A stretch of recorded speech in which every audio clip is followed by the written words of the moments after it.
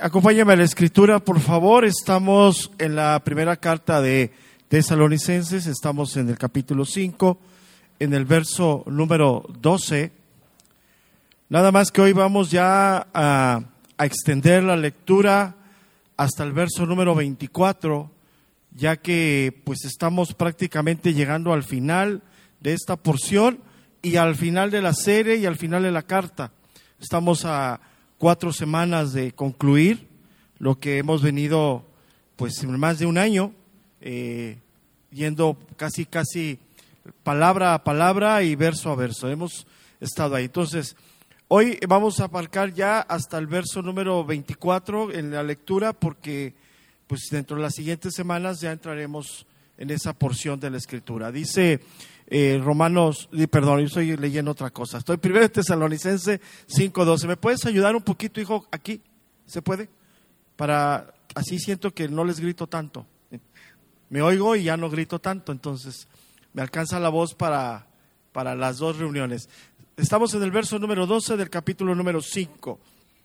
Dice: os rogamos, hermanos, que reconozcáis a los que trabajan entre vosotros y os presiden en el Señor y os amonestan, y que los tengáis en mucha estima y amor por causa de su obra.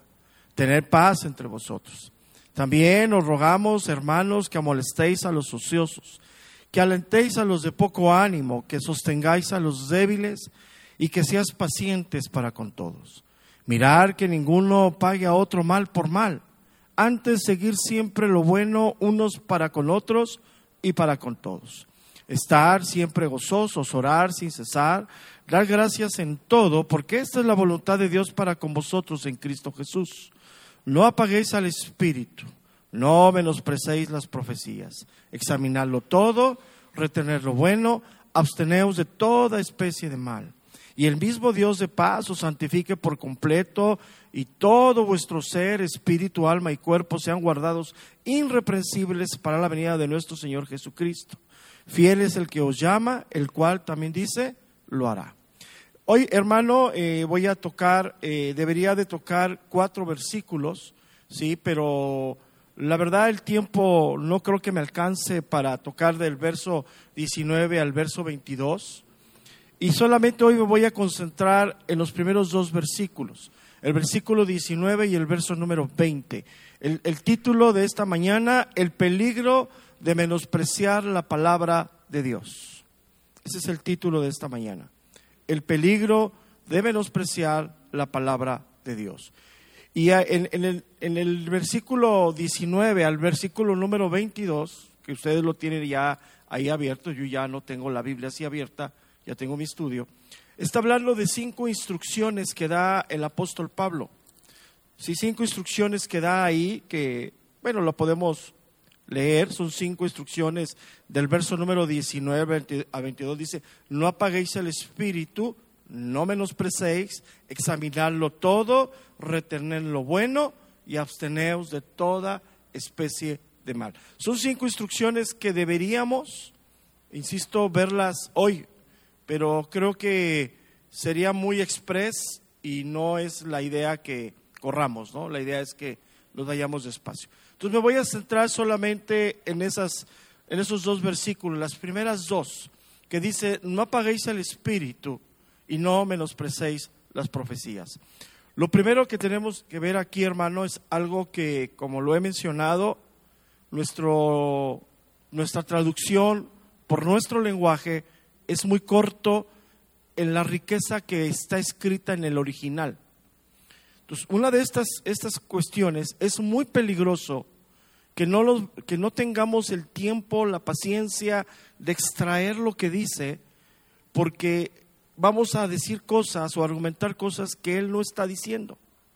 O sea, una de las cosas es la riqueza con lo que escribe Pablo, y otra de las cosas es que no es muy específico, o sea, ¿a qué se está refiriendo? Pero otra de las cosas que nos debe de llevar es lo histórico, qué estaba sucediendo en ese momento, a qué iglesia le estaba hablando. ¿Sí? Recordemos algo muy importante, que es la primera carta que se escribe, y en este momento todavía no circulaba el Nuevo Testamento entre las congregaciones. Entonces eso lo tenemos que tomar así como en serio, ¿no? Porque otra de las cartas paralelas que fue escrita posterior y que inclusive Pablo ya estaba ahí, que es la carta a los Corintios, habla de algo similar, pero el contexto histórico de los tiempos son diferentes. En Corinto había una manifestación muy fuerte del Espíritu Santo, y Pablo en la primera carta a los Corintios lleva a la iglesia al orden sobre los dones espirituales otorgados por Dios.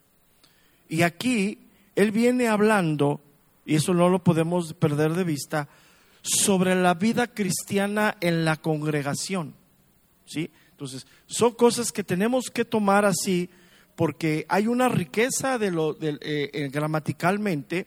Por ejemplo, él pone algunos imperativos y lo pone antes del objeto. Ya te estoy dando clases de español, ¿no?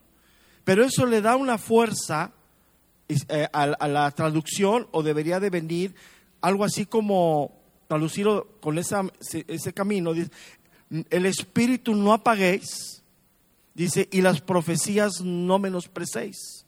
Entonces, eso nos da la idea de que la iglesia estaba en el proceso de menospreciar lo que Dios estaba haciendo a través de la obra del Espíritu Santo. Eso es algo que nos tenemos que entender. Estaba sucediendo algo que no estaba bien, y Pablo está alertando a la iglesia que si siguen por ese camino no van a poder discernir las cosas. O sea, el verso 21, cuando dice examinarlo todo, se está refiriendo a tener ese discernimiento a lo que viene de Dios y lo que no viene de Dios. Entonces, y aquí llegamos a un punto bien importante, a las cosas que Dios nos ha regalado como personas. Dios nos ha dado la capacidad de entender y razonar. ¿Cuántos dicen que sí? Y podemos nosotros, así nada más, así de simple entrada, ver que hay cosas que suceden en la iglesia que no son de Dios. O sea, por ejemplo, ¿qué es lo que no viene de Dios? Tomando ahora el paralelo de Corinto, los excesos.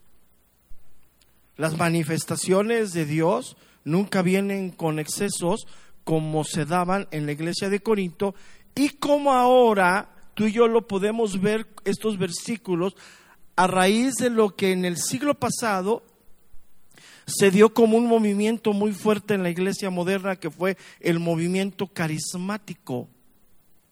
Entonces ahí también tenemos que tener nosotros cuidado, ¿no? Porque en el siglo XX, a finales del siglo XX, 80s, 90s, se vino muy fuerte la manifestación en las congregaciones del movimiento carismático, donde empezaron a haber excesos de los dones, y empezó a haber exceso de personas que decían, así dice el Señor, ¿no? Y decían cada cosa que, pero ya con eso, así dice el Señor, ya todos dicen, no, pues sí es de Dios, no, espérate. Entonces, aquí lo que nos va a llevar ese tipo de enseñanzas es a ir a la Escritura, pero tampoco no despreciar nada, porque tenemos que entender algo, tú y yo, hermano, que Dios de la Biblia, el Dios de la Biblia, habla a su iglesia, y ha estado hablando durante siglos y va a seguir hablando. Y hay cosas que Dios habla que deben estar conforme a la Escritura, pero que Dios nos exhorta en nuestra vida diaria. Entonces, vamos a tener que examinarlo todo a la luz de la palabra, pero tampoco decir eso, que me diga, por ejemplo, te voy a poner un ejemplo, a ver si mi mente se empieza a aterrizar. Si yo te digo, hermano, que vengas a un instituto bíblico, y que en el instituto bíblico tienes que hacer exámenes, tienes que entregar manuales, tienes que cumplir con una serie de requisitos, hay quien dice, es que eso no está en la Biblia. En la Biblia no está que yo pase lista en el instituto. Pero por el hecho de que no esté en la Biblia, de que hagamos un sistema escolarizado del instituto, no quiere decir que lo menospreciemos o lo desechemos, sino tú y yo tenemos la capacidad de entender que nos hace bien sentarnos a estudiar la Biblia y ser instruidos de una manera seria que nos va a llevar a una madurez espiritual. Entonces, eso es el punto donde vamos a llegar con todo esto, ¿sí? Entonces, aquí lo que sucede es que la iglesia, esa iglesia de Tesalónica, estaba menospreciando la palabra de Dios, estaban menospreciando lo que Dios estaba haciendo, ¿sí? Y había peligro de lo que venía por delante si seguían en esa tendencia. Y es exactamente lo mismo hoy para ti y para mí. Tú y yo no podemos menospreciar nada, ni decir esto no es de Dios, hasta no razonarlo, verlo, examinarlo a la luz de la palabra de Dios, examinarlo a los principios bíblicos, y ahí ya lo podemos desechar. Si esto no es verdad. Entonces, eso es algo muy importante que vamos a ir viendo en esas 2-3 semanas que vamos a estar en esos versículos, ¿sí? Porque pues la Biblia nos enseña eso. Hay paralelos. Por ejemplo, mira, en Efesios 4:30, si quieren ir conmigo ahí, ¿sí? Hay un paralelo que es similar a lo que estamos viendo hoy, ¿sí? Que dice, no lo voy a leer textual, Efesios 4:30 dice, no entristezcáis al Espíritu Santo de Dios. Entonces, apagar el Espíritu o entristecer al Espíritu son cosas similares bíblicamente, ¿sí? Son cosas similares, ¿sí? Entonces, pero sin embargo, fíjate, Efesios, este texto de Efesios, se está refiriendo a la vida cristiana. Y el texto que leímos nosotros en Tesalonicenses se está refiriendo a la vida dentro de la congregación. Entonces, aunque es similar, tiene otro sentido diferente, y ahí es donde nosotros, hermano, tenemos que tener mucho cuidado de lo que estamos leyendo y de la aplicación que le vamos a dar a la palabra de Dios a nuestra vida.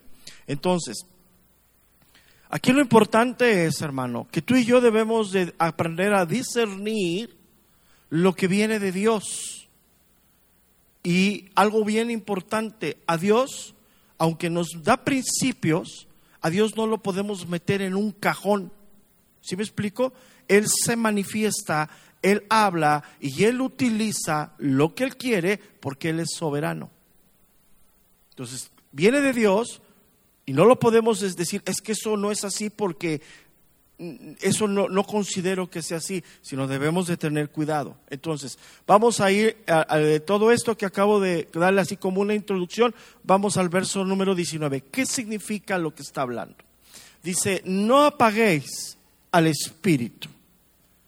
Lo primero que tenemos que ver aquí, la palabra apagar, este verbo del griego significa extinguir el fuego.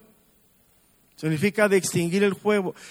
Es así donde del libro de Isaías, nada más voy a dar la cita de Isaías, pero no vamos a ir a Isaías, sino del libro de Isaías, el Señor Jesús toma eso que habla Isaías para hablar de apagar el Espíritu. ¿Cuál es la referencia de Isaías? Nomás anótenla, 66:24 de Isaías. Pero vamos al Evangelio de Marcos, capítulo 9, verso 44. De ahí el Señor Jesús toma a Isaías para hablar de esto. Entonces, ¿qué significa cuando dicen no apaguéis? Esa palabra apaguéis significa extinguir el fuego. Marcos capítulo 9, verso número 44. La referencia del Antiguo Testamento, Isaías 66:24, nada más referencia. Voy a dar lectura a Marcos 9:44. Donde el gusano de ellos no muere y el fuego nunca se apaga. Y si tu pie te fuese ocasión de caer, córtalo. Mejor te es entrar a la vida cojo que teniendo 2 pies ser echado en el infierno al fuego que no puede ser apagado. Verso número 46. Donde el gusano de ellos no muere y el fuego nunca se apaga. Y si tu ojo te fuere ocasión de caer, sácalo. Mejor te es entrar en el reino de Dios con un ojo que teniendo 2 ojos ser echado al infierno, donde el gusano de ellos no muere y el fuego nunca se apaga. Ok, vamos a entender esto. Cuando dice aquí, regresamos a Tesalonicenses, cuando dice no apaguéis al Espíritu, se está refiriendo al Espíritu Santo, ¿sí? Porque primeramente en las Escrituras se reconoce al Espíritu Santo como una parte de la persona divina de Dios. Primera parte, ¿sí? Pero de manera metafórica, hablar del Espíritu Santo en la Escritura se refiere a viento, agua o fuego. Entonces, cuando dice aquí, no apaguéis al Espíritu, se está refiriendo a hacer la obra del Espíritu Santo en nosotros más corta, a través de, ¿por qué? Por no ponerle la atención a lo que el Espíritu de Dios nos quiere decir. Entonces, ¿por qué estoy hablando todo esto? Porque una cosa es lo que la Biblia habla metafóricamente. ¿Qué significa metafóricamente? Hacer parecido a algo para que tú y yo lo podamos entender. Que el Espíritu de Dios es como viento, es como agua y es como fuego, ¿sí? Pero el Espíritu de Dios tiene una parte importante en nosotros, porque Él es el que nos da claridad para ver espiritualmente, y Él es el que nos aviva la parte interna para la vida cristiana. O sea, la pasión que tú y yo podemos tener por Cristo es la obra del Espíritu Santo en nosotros. Entonces, por eso es bien importante que no podemos meter a Dios en un cajón y nosotros al ver algo decir, eso no es de Dios. Tranquilo, primero tienes que ver, Dios te da la capacidad de entender, de razonar, y después dices, no, espérate, eso ya como que ya no fue de Dios, ¿sí me entiendes? Y tienes que hacerlo, porque si lo haces de manera automática, pues estás deteniendo la voluntad de Dios para tu vida. Vamos a entender estas cuestiones que estoy diciendo, sobre todo de la que la Biblia habla acerca del Espíritu Santo como viento, agua y fuego. Vamos primeramente al Evangelio de Lucas, capítulo 3, verso número 16.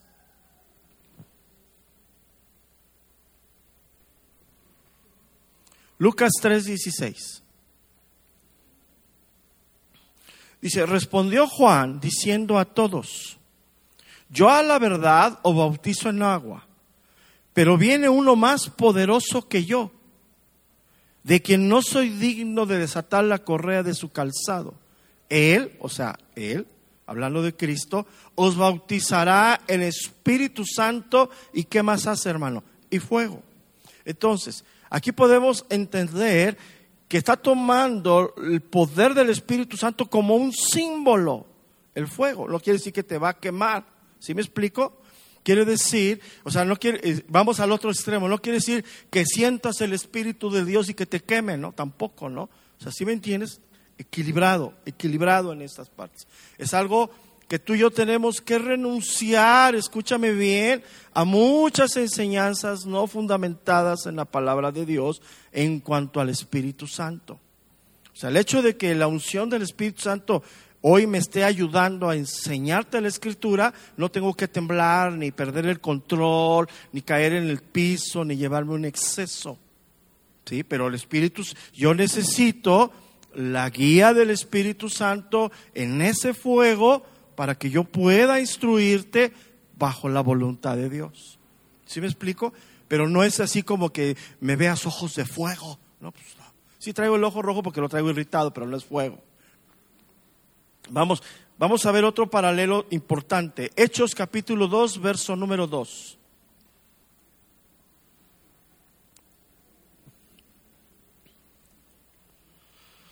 Hechos 2:2. ¿Estás conmigo ahí?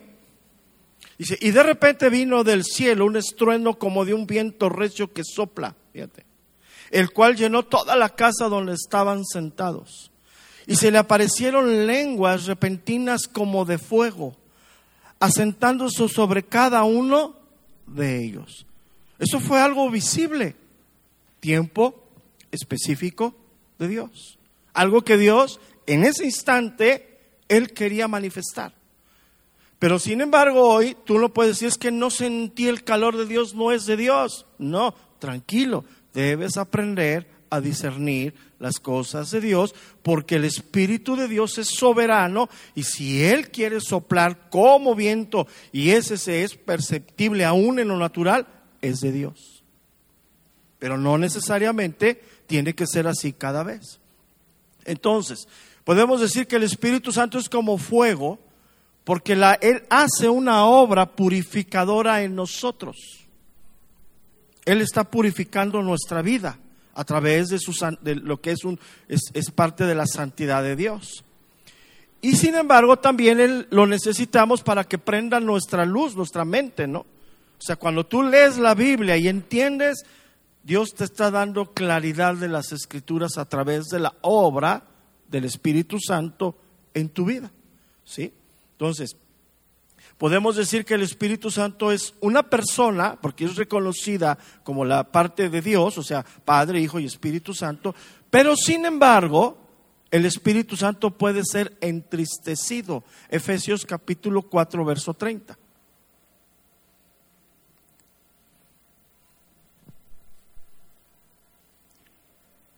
Efesios 4:30, vamos a estar ahí, dice: y no contristéis al Espíritu Santo de Dios, con el cual fuisteis sellados para el día de la redención.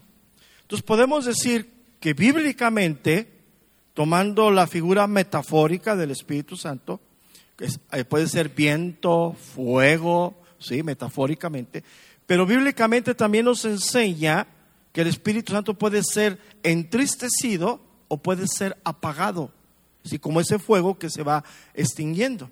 Entonces, vamos a ver un texto que nos habla sobre esto, ¿sí? Que aunque en la carta de los Efesios está más enfocada a la vida personal, ¿sí? Pero lo tomo como paralelo porque viene hablando en ese camino. Tesalonicenses está hablando a la vida común como congregación. O sea, la congregación que está involucrada en pleitos, contiendas, todo lo que leímos ahí, no paguéis a nadie mal por mal, y dice Pablo, os rogamos, hermano, que exhortéis a los débiles, a los ociosos. O sea, cuando la congregación entra en ese camino, ¿qué hace en el ámbito de la congregación? Se entristece o se apaga el Espíritu Santo. O sea, no hay luz. Y estamos aquí, tú y yo, para que Dios nos prenda la luz, a eso venimos, ¿no? Pero, sin embargo, el paralelo es Efesios, de todo esto que vengo hablando, aunque el camino de Efesios es sobre la vida cristiana, ¿sí me entiendes? Trato de ser claro para no llevarla a un punto que digamos, no sé de qué está hablando. Vamos a Efesios 4:17.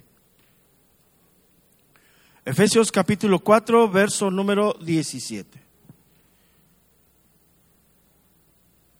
Mira, aquí lo vamos a entender. Dice: esto pues digo y requiero en el Señor, que ya no andéis como los otros gentiles que andan en la vanidad de su mente, teniendo el entendimiento entenebrecidos, ajenos de la vida de Dios por la ignorancia. ¿Sí estoy bien? Por la ignorancia que en ellos hay, por la dureza de su corazón, los cuales después de que perdieron toda sensibilidad, se entregaron a la lascivia para cometer con la avidez toda clase de impureza. Verso número 20, fíjate lo que dice aquí: mas vosotros no habéis aprendido así a Cristo, si en verdad la habéis oído y habéis sido por él enseñados conforme a la verdad que está en Jesús.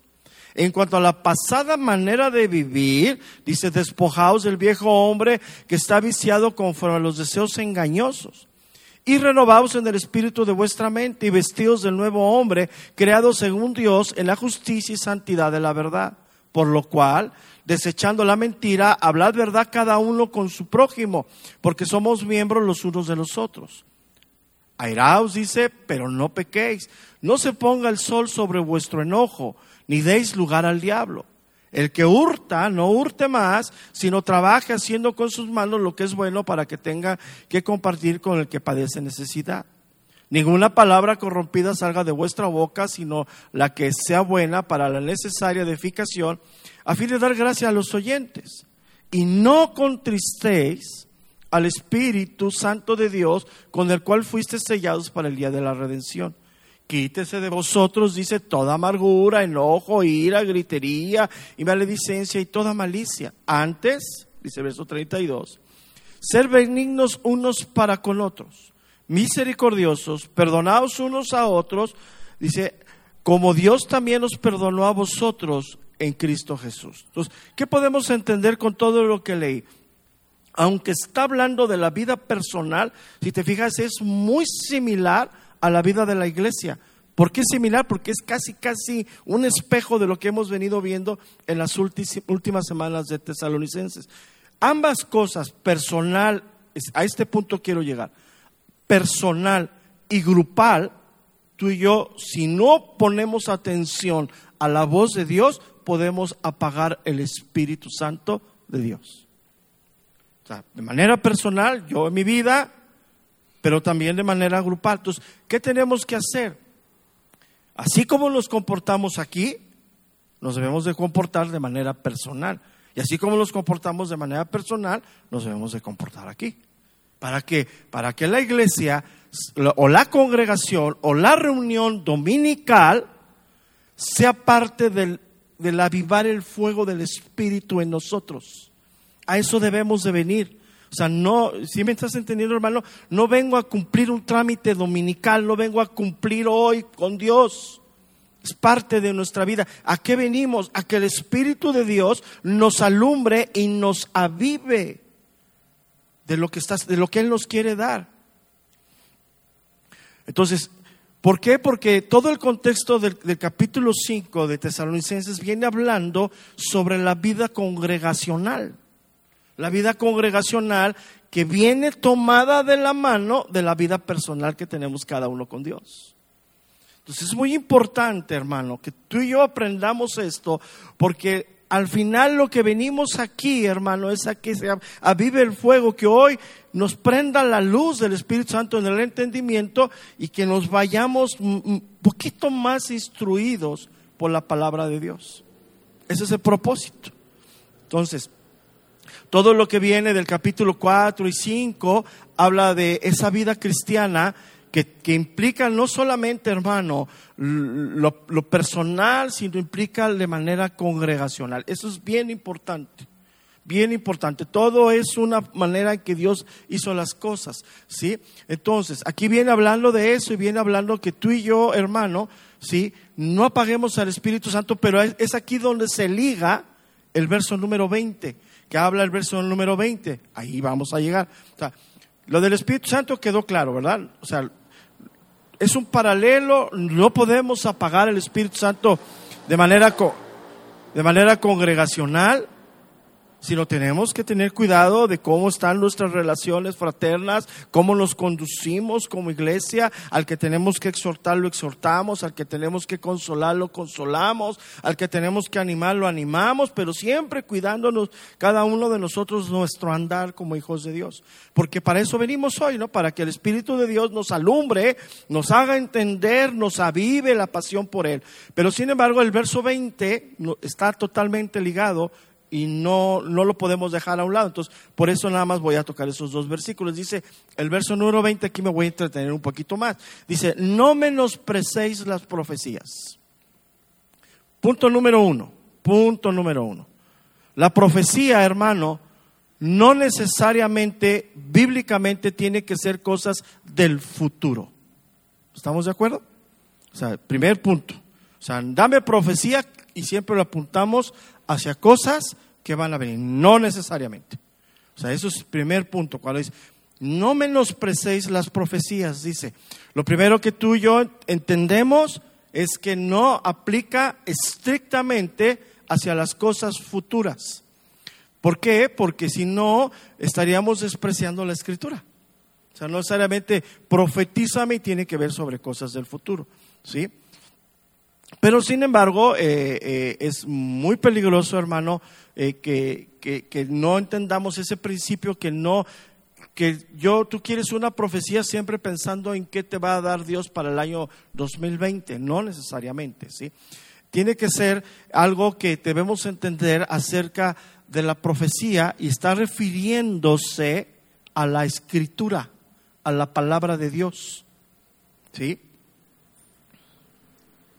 Ahora, algo muy importante, hermano, tenemos que nosotros escuchar el mensaje y tenemos que entender que ese mensaje vaya apegado a las Escrituras para poder nosotros no menospreciar las profecías. Vamos al libro de Deuteronomio, por favor, al capítulo 18, verso número 21.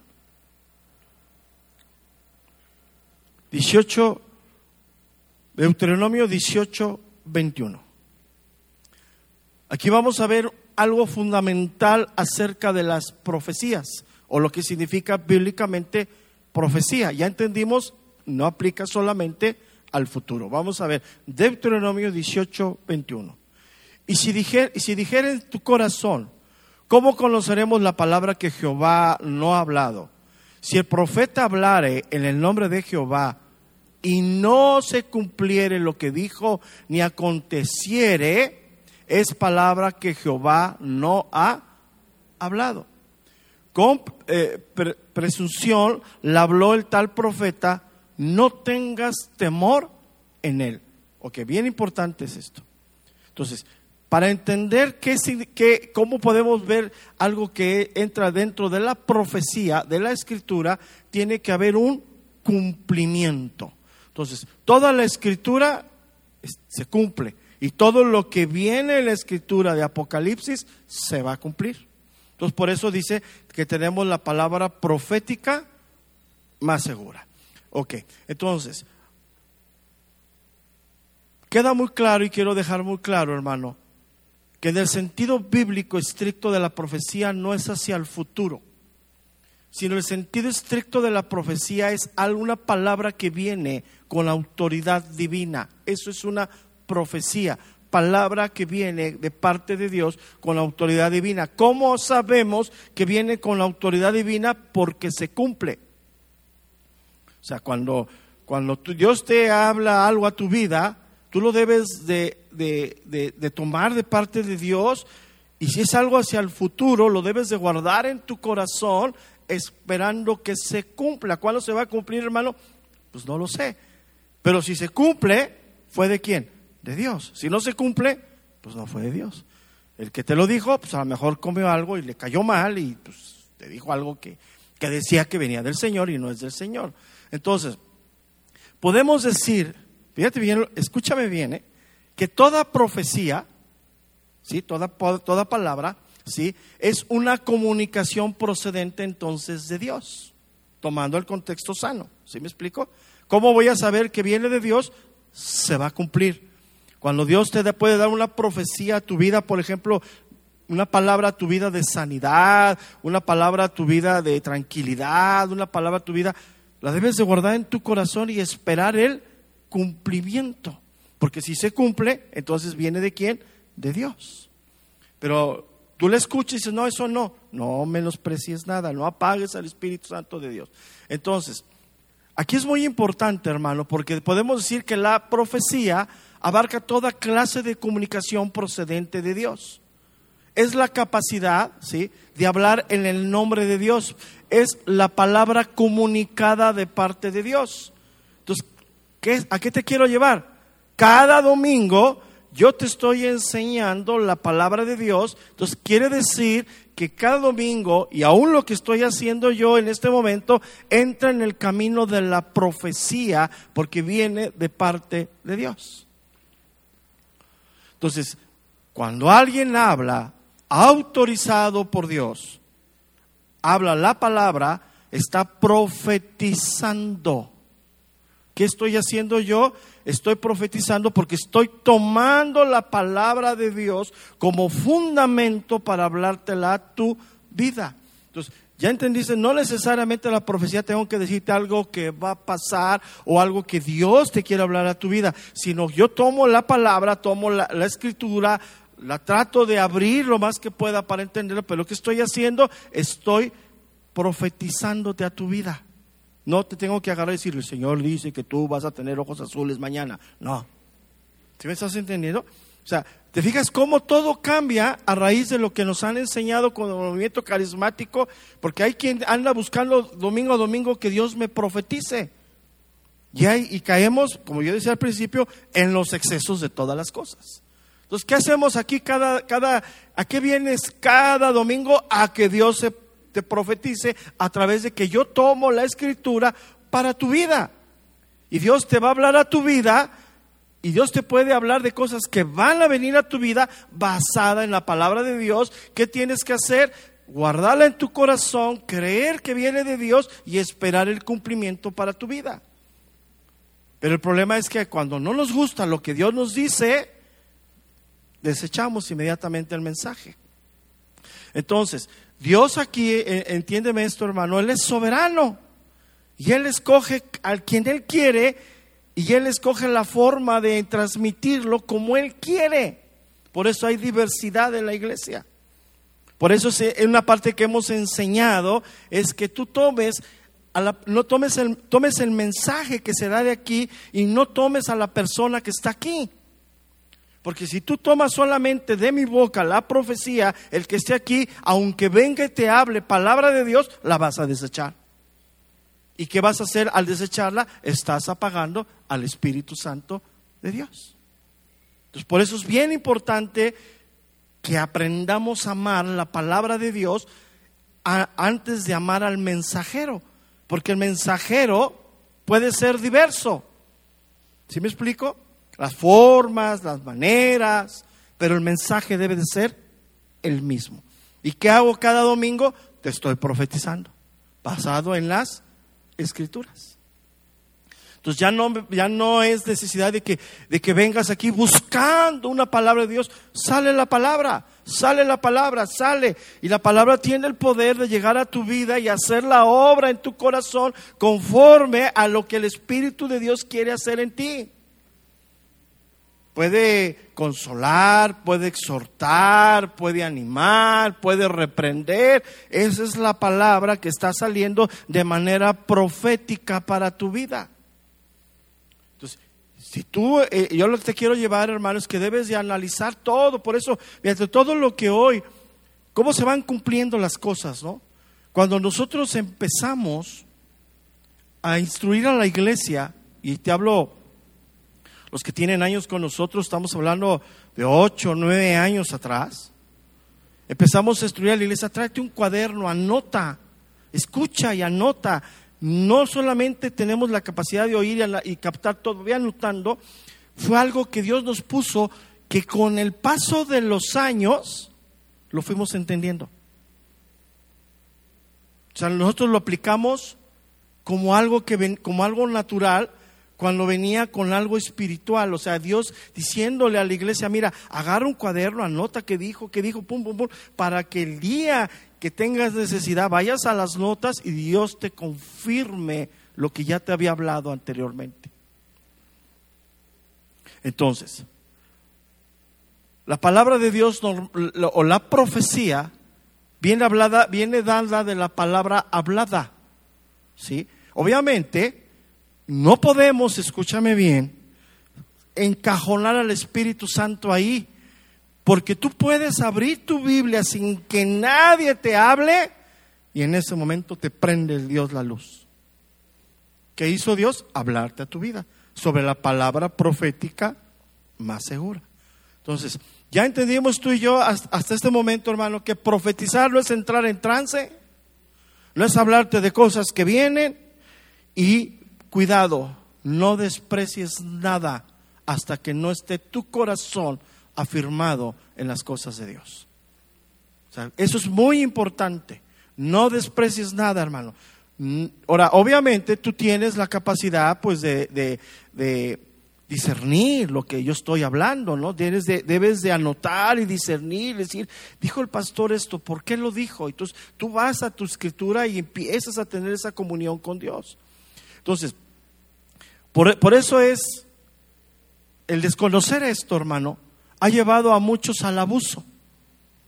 Y el abuso, desafortunadamente, hablar del abuso en este camino es hablar de ignorancia, ¿sí? La persona abusa de la ignorancia del pueblo y hablan cosas que no están sujetas a los principios de Dios, y él normalmente terminan diciendo, así dice el Señor. Entonces, pues ya, no, si dijo el Señor, pues ya, es de Dios. No, tranquilo, tienes que discernir, tienes que separar las cosas. Entonces, tú y yo tenemos que escuchar el mensaje que viene de Dios, ¿sí? Tenemos que guardarlo en el corazón y esperar el cumplimiento de Dios a nuestra vida. Pero no porque no te gusta, hermano, lo que estoy hablando, lo deseches. Digas, no, es que eso no me gusta, eso no es de Dios. No, espérame, tienes que tener la tranquilidad de ir, de pasar un tiempo con Dios, ¿sí? Porque lo único que podamos hacer es que vamos a caer en dos extremos muy peligrosos. El extremo de todo lo que se habla aquí te lo creas que es de Dios, y el otro extremo peligrosísimo es que lo que se habla aquí lo deseches sin meditarlo. Y ambas cosas para tu vida espiritual son extremadamente riesgosas. No todo lo que se dice aquí lo tienes que tomar como palabra de Dios, así no. Lo dijo el pastor, no. Tienes que ir a las Escrituras. Aunque yo lo haya dicho, yo también me puedo equivocar. Yo también puedo tener una noche con muchos tacos y decir barbaridades el domingo. Entonces, si me estás entendiendo, para tu equilibrio espiritual debe ser sano. No bien, y ahora, si yo estoy hablando palabra de Dios, y si digo, hermano, sé obediente, y veo a alguien así, ay, me vio y ya me dijo a mí, yo lo desecho, porque no. O sea, el equilibrio debe de estar en las cosas de Dios. Entonces, ¿por qué es todo esto, hermano? Porque aunque no te guste el mensajero, debes aprender a discernir el mensaje de Dios. A lo mejor yo no te caigo bien, pero el hecho de que yo no sea una persona agradable a tu vida no quiere decir que nada más por eso deseches todo lo que Dios te quiere dar a través de mi persona. Ahora vamos al otro extremo. Te caigo muy bien, ya hasta tienes mi foto y una veladora en tu casa, entonces todo lo que yo digo te lo comes. No, hermano, el equilibrio, ¿me estás entendiendo? Eso es importante en la iglesia, eso es esencial. No desprecies la profecía, ni tampoco te vayas al extremo de comerte todo lo que se habla aquí. Para eso tú tienes un llamado de Dios, tienes al Espíritu Santo de Dios, Dios está en ti. Es más, tú también bíblicamente tienes la capacidad de profetizar como yo. ¿Por qué? Bíblicamente tienes la capacidad de tomar la Escritura y hablar la palabra de Dios. Estás haciendo una profecía. Bíblicamente todos lo hacemos, nada más que Dios a unos nos llama, nos da el don de la enseñanza, nos da la claridad de la Escritura y nos permite en su soberanía enseñarle a otros. Pero hasta ahí, nada más. Entonces, ¿a qué te quiero llevar, hermano? Al equilibrio. Esas enseñanzas son para que tú te equilibres, para que te afirmes. Y no andes de un lado a otro y buscando aquí y buscando allá. Y como despreciaste lo que te enseñé el domingo, vas y te metes al internet y no tienes ni idea luego de quién estás escuchando en internet. Ni idea a veces, o sea, ni la menor idea de quién es. Pues ya estás ahí, escuche y escuche. Tranquilo, o sea. Mira, es la moda ahora entre muchos pastores jóvenes, como yo. Hay muchos pastores jóvenes ahora que andan muy metidos en libros. Libros y libros y libros. Espérate, pero a veces yo lo más razono, ¿no? Yo lo veo de manera personal. O sea, a lo mejor porque yo tengo mucho trabajo, pero yo le comentaba a un pastor, después de todo lo que tenemos que hacer en la semana, ¿todavía tenemos que andar leyendo libros? Pues no me alcanza la semana para tener un libro. O sea, los estudios, las cosas que hay que hacer. Pero sin embargo es peligroso eso, ¿no?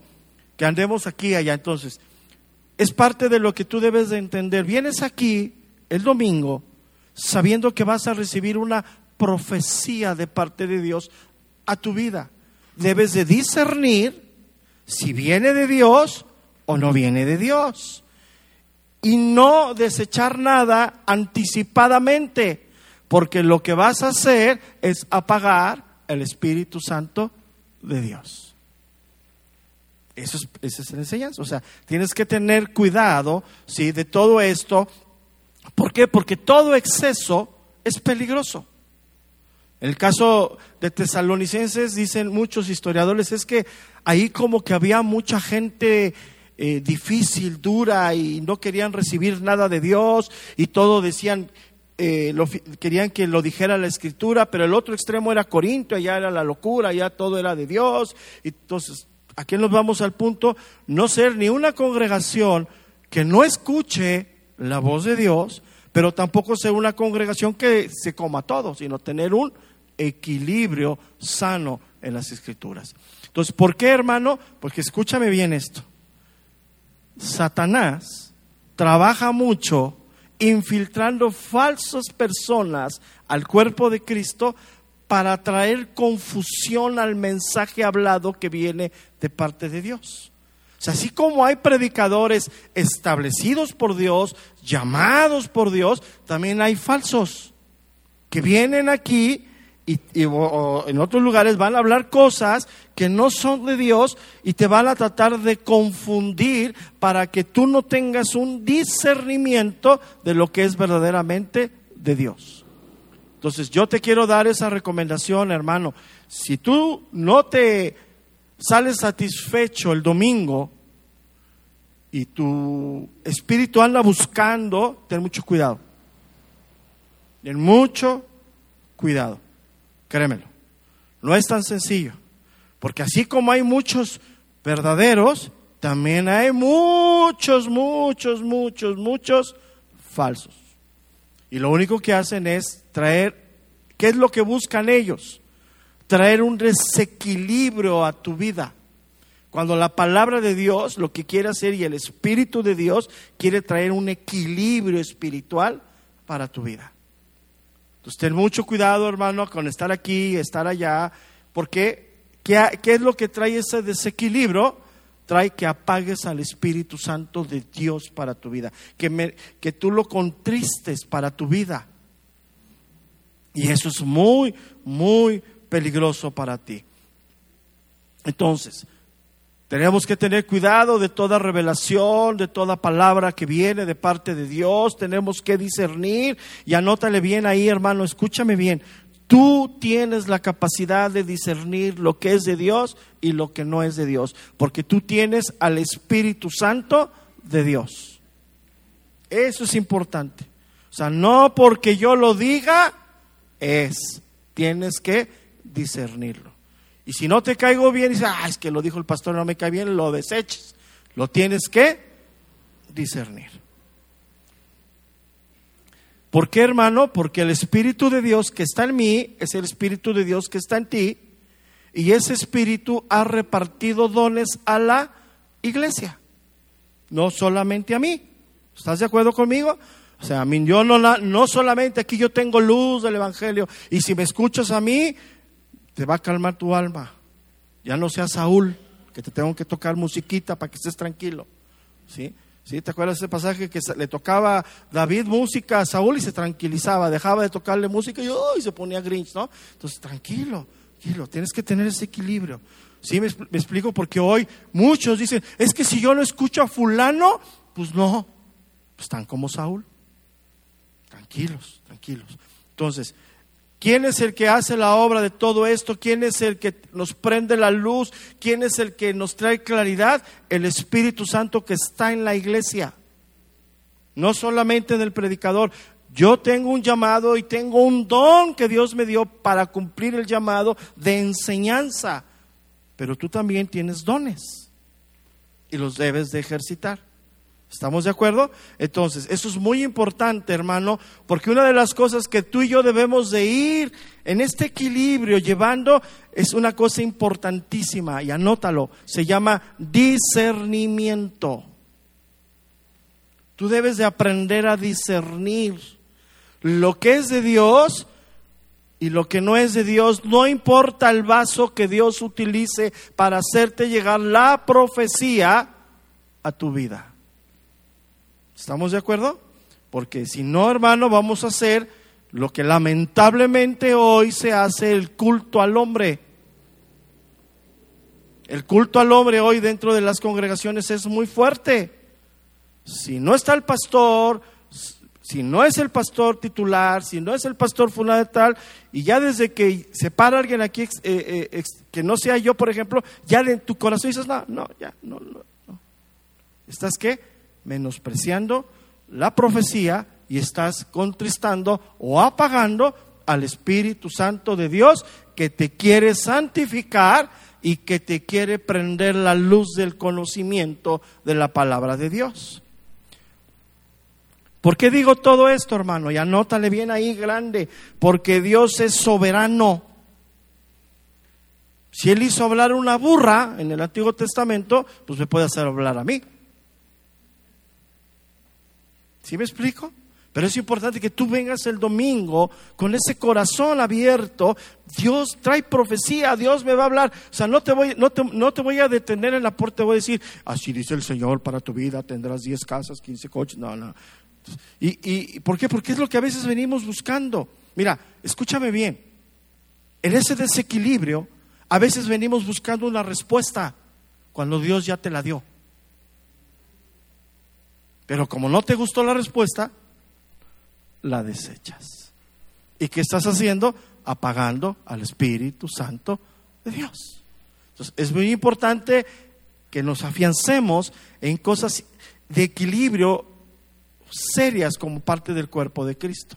¿Por qué? Pues porque Dios es soberano, Él utiliza lo que Él quiere. Mira, si Dios quisiera en este momento, podría soplar viento fuertemente en este lugar y hacer, pues es Dios, ¿quién lo puede limitar? Pero no quiere hacerlo. Entonces, aunque lo invoquemos, oremos y yo entro en trance, te toque, y luego tú tocas a otro y ahí nos vamos todos como diciendo, espérate, ¿eso de dónde? ¿No? O sea, lo importante es que el Espíritu de Dios, hermano, quiere hablarnos y puede usar a los más doctos de la congregación o puede, escúchame bien, usar a los más sencillos de la iglesia. No necesariamente todo debe de venir de mí. Por eso es necesaria la mutua edificación. Por eso es que aprendamos la unión fraterna que viene de Dios en el vínculo de la congregación a donde Dios nos ha injertado a ti y a mí. Dios te puede hablar aún por el ujier que está en la puerta, que a lo mejor tiene 15 días, 3 semanas de haberse convertido. Puede venir algo de Dios. Por eso es el vínculo. Si te fijas, Tesalonicenses está hablando de cómo debemos conducirnos dentro de la iglesia. Entonces, como entendiendo todo esto, hermano, no debemos tragarnos todo, perdón, pero es la palabra correcta, ni tampoco podemos desecharlo todo. Tenemos que tener la guía del Espíritu Santo, pero si te fijas, todo viene en el clima que Dios ha preparado para la congregación. Si la congregación entra en el clima de los pleitos, las contiendas, las disensiones, todo, se apaga todo eso y por eso vienen las falsas doctrinas, las falsas enseñanzas. ¿Y qué hace la iglesia? ¡Pum! Se lo come. Y eso es peligrosísimo. Entonces, una de las cosas, hermano, que hace muy bien Satanás es crear en la iglesia, en la congregación, un clima hostil, porque es el parteaguas o la puerta para infiltrar falsas enseñanzas. Cuando la iglesia se une en el Espíritu, cuando la iglesia entra en el vínculo fraterno, recuerda esto, hermano, somos odiosos, somos imperfectos, tú y yo. Dios nos ha llamado a exhortarnos, a amarnos. Dios nos ha llamado a pesar de lo que somos, vivir las cosas espirituales como iglesia. Y eso cierra, hermano, la puerta a falsas enseñanzas en la congregación. Tú vas a poder discernir, aún sea un maestro en la palabra, aún personas que lleguen a venir, aún sea yo mismo, decir, no, eso que dijo, no. ¿Por qué? Porque el vínculo de la congregación está en esto. Primera de Corintios 14, 29, ve conmigo ahí.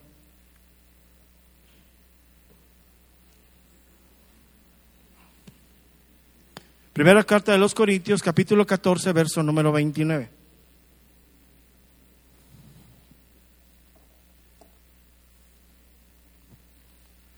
Fíjate que habla de esta parte, dice, asimismo, los profetas hablen 2 o 3 y los demás, ¿qué deben de hacer, hermano? Pero juzguen a quién, al que está dando el mensaje, o juzguen lo que el contenido del mensaje. El contenido del mensaje. Ahora, 2 o 3 en la congregación, en la reunión dominical puede haber una manifestación del Espíritu en 2 o 3 personas, sí. Y Dios puede hablar en 1, 2, 3 personas. ¿Qué tiene que hacer la iglesia? Juzgar. ¿Qué significa juzgar? Separar. ¿Es de Dios o no es de Dios? Pero no a la persona, sino a la persona. Entonces, algo bien importante, hermano, quiero que que vayamos entendiendo. Tú y yo, dice la Biblia, que somos hombres y mujeres espirituales. ¿Estás de acuerdo conmigo? Porque tenemos al Espíritu de Dios. ¿Cuántos dicen amén? Pero también somos personas que podemos pensar. Y eso nunca lo dejes, hermano. El equilibrio entre lo que puedes pensar y percibir en lo natural tiene que ver con lo espiritual. Va tomado de la mano. Porque de otra manera, hermano,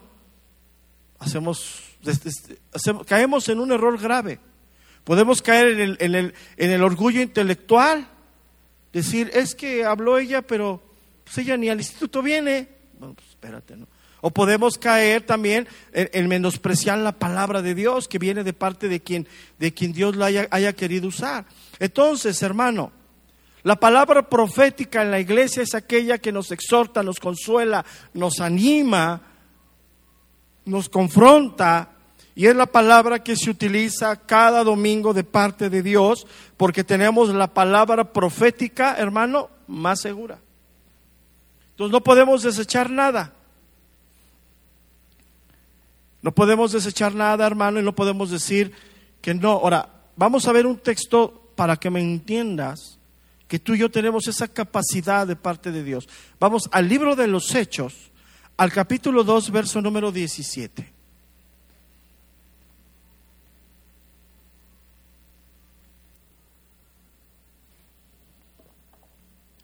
Hechos 2:17. Dice, y en los postreros días, dice Dios, derramaré de mi espíritu sobre toda carne, y vuestros hijos y vuestras hijas profetizarán, y vuestros jóvenes verán visiones, y vuestros ancianos soñarán sueños. Y de cierto sobre mi siervo y sobre mis siervas, y de cierto sobre mis siervos y sobre mis siervas en aquellos días derramaré de mi espíritu, y ¿qué dice, hermano? Profetizarán. Entonces aquí te lo doy para que tú también entiendas, hermano, que tú tienes esa capacidad de profetizar bíblicamente. ¿Qué significa? Hablar bajo la palabra de Dios. Ya entendimos que la profetizar no es hablar sobre el futuro, no es excesos, sino hablar sobre la palabra de Dios. Entonces, ¿qué tenemos que hacer tú y yo, hermano? Escuchar la exhortación, la consolación, la confrontación o la parte de restauración que Dios quiere hacer en nuestra vida cuando venimos aquí. A eso venimos, hermano. Venimos a ser tratados por Dios. Y eso va a generar una libertad en nuestra vida espiritual, porque venimos a cumplir el propósito de Dios. Ve conmigo a la segunda carta de los Corintios, capítulo 3, verso número 17.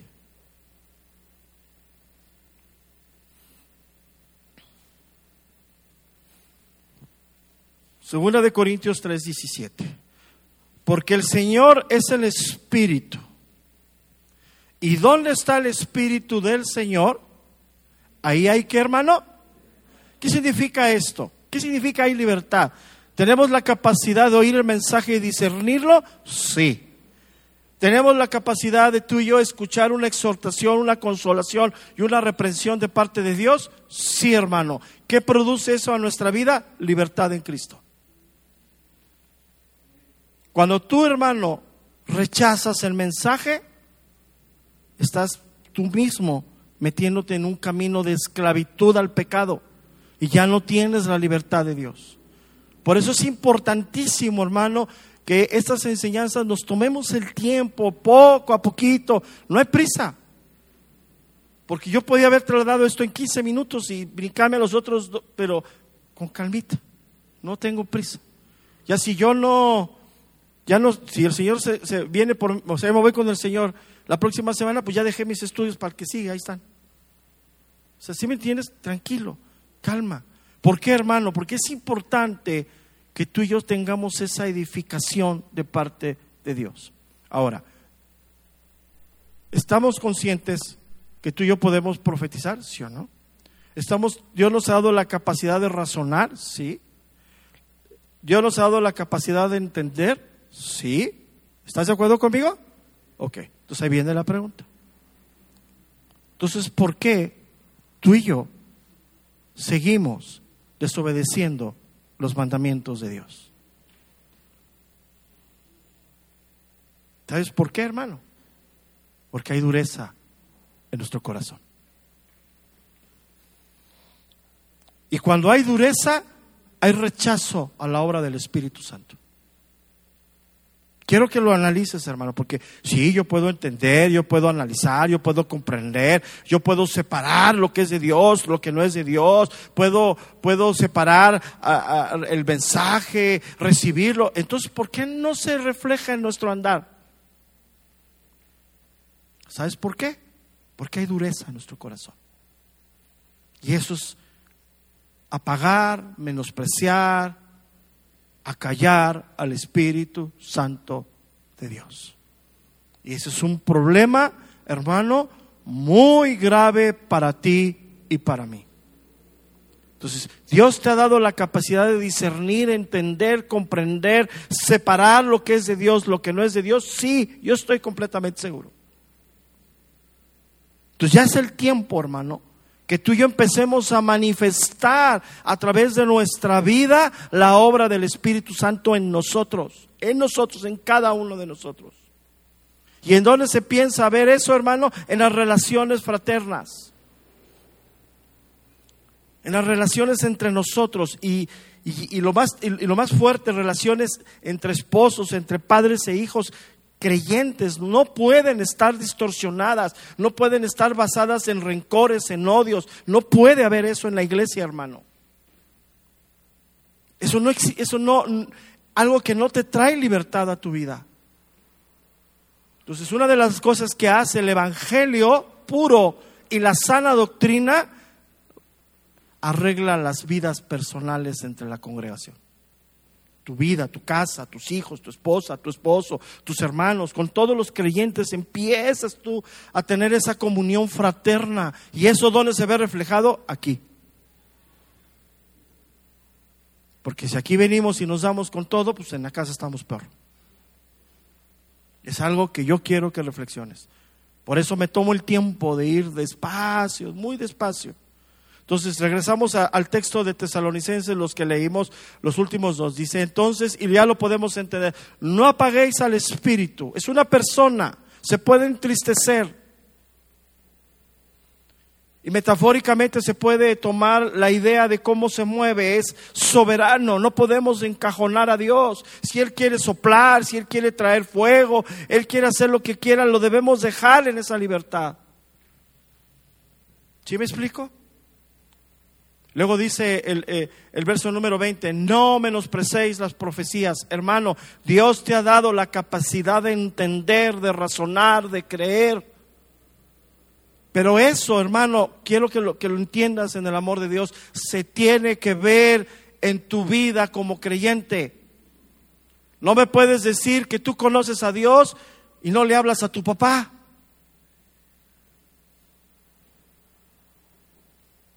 ¿Sí me explico?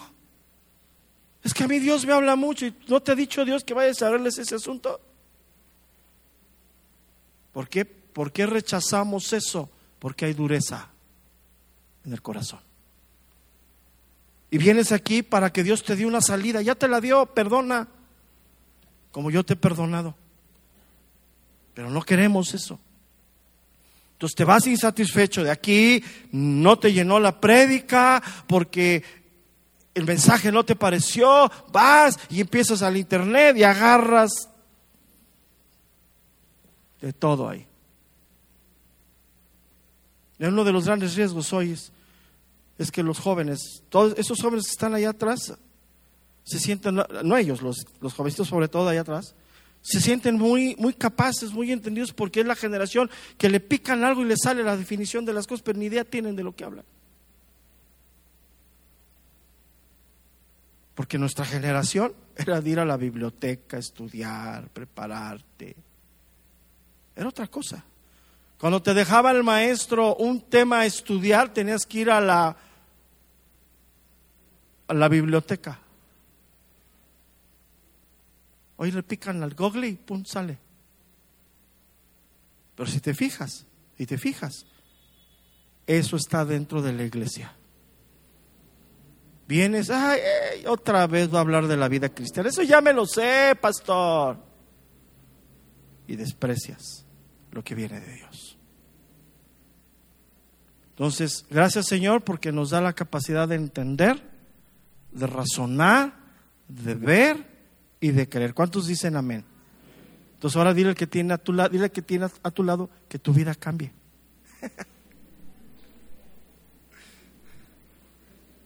Ya vamos a dejar de ser religiosos, ¿sí o no, hermano?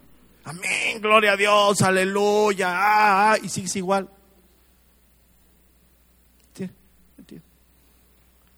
No tiene sentido que nos digamos creyentes de 30 años. Seguimos peor que cuando nos convertimos. Y te voy a decir esto, ¿por qué? Porque una de las malas doctrinas hoy es que tu vida debe de seguir igual. No te llaman al cambio, no te llaman a la renovación. Y es lo que el Espíritu de Dios produce en la iglesia. ¿Cuántos años llevabas escuchando y resentido con el hermano, con el papá, la mamá, el vecino? Y eso no te trae libertad. Lo que te trae libertad es hacer la voluntad de Dios. Y la voluntad de Dios es que nos amemos, que nos soportemos, que nos exhortemos, que nos consolemos, que nos animemos. Esa es la voluntad de Dios, hermano. Para eso Dios nos injerta en el cuerpo. Y tú y yo estamos injertados aquí. Soberanamente Dios hace eso. Oremos a Dios. Padre, te damos gracias, Señor, en esta mañana. Gracias, Señor, porque tu palabra es viva, Señor, es eficaz. Ella enseña, instruye, consuela,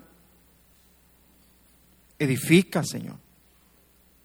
Y también tu palabra derriba ideas y argumentos que se han levantado en contra del conocimiento de Dios, aún en nuestro corazón. Gracias, Señor. Gracias porque en ella vemos tu amor, en ella vemos tu gracia, tu misericordia en nuestras vidas. Y gracias, Señor, porque a cada uno de los que hemos nacido de nuevo, nos has dado de tu Espíritu. El Espíritu que nos da la capacidad de entender, de discernir, de comprender, de ver cuál es tu voluntad, Señor. Por eso debemos de revestirnos del hombre nuevo,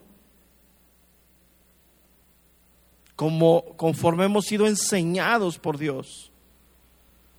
Por eso debe de haber ese avivamiento en nosotros, esa verdad de nuestra palabra, de tu palabra en nosotros, que se aviva en nuestro corazón, en nuestra mente, que se traduce en nuestra vida diaria. A donde tú vienes y derribas, Señor, todas esas ideas y todos esos argumentos que nos llevan cautivos al pecado y que nos mantienen ahí esclavizados, Señor. Por eso tú eres Dios que das libertad, porque donde está tu Espíritu, Señor, ahí hay libertad. Somos libres, Señor, en ti, por eso te servimos, por eso te seguimos. Por eso estamos aquí, por la libertad que nos has dado de venir a unas horas y ser enseñados, ser instruidos por ti. Hoy tenemos libertad en ti, Señor. Y hoy rogamos, Señor, que el Espíritu Santo siga haciendo esa obra de purificación en nosotros. Que siga avivando el fuego en nosotros y que siga purificando nuestras vidas. Que siga trayendo claridad a nuestra mente, a nuestro corazón de tus verdades, de tus principios, para hacer tu voluntad, Señor.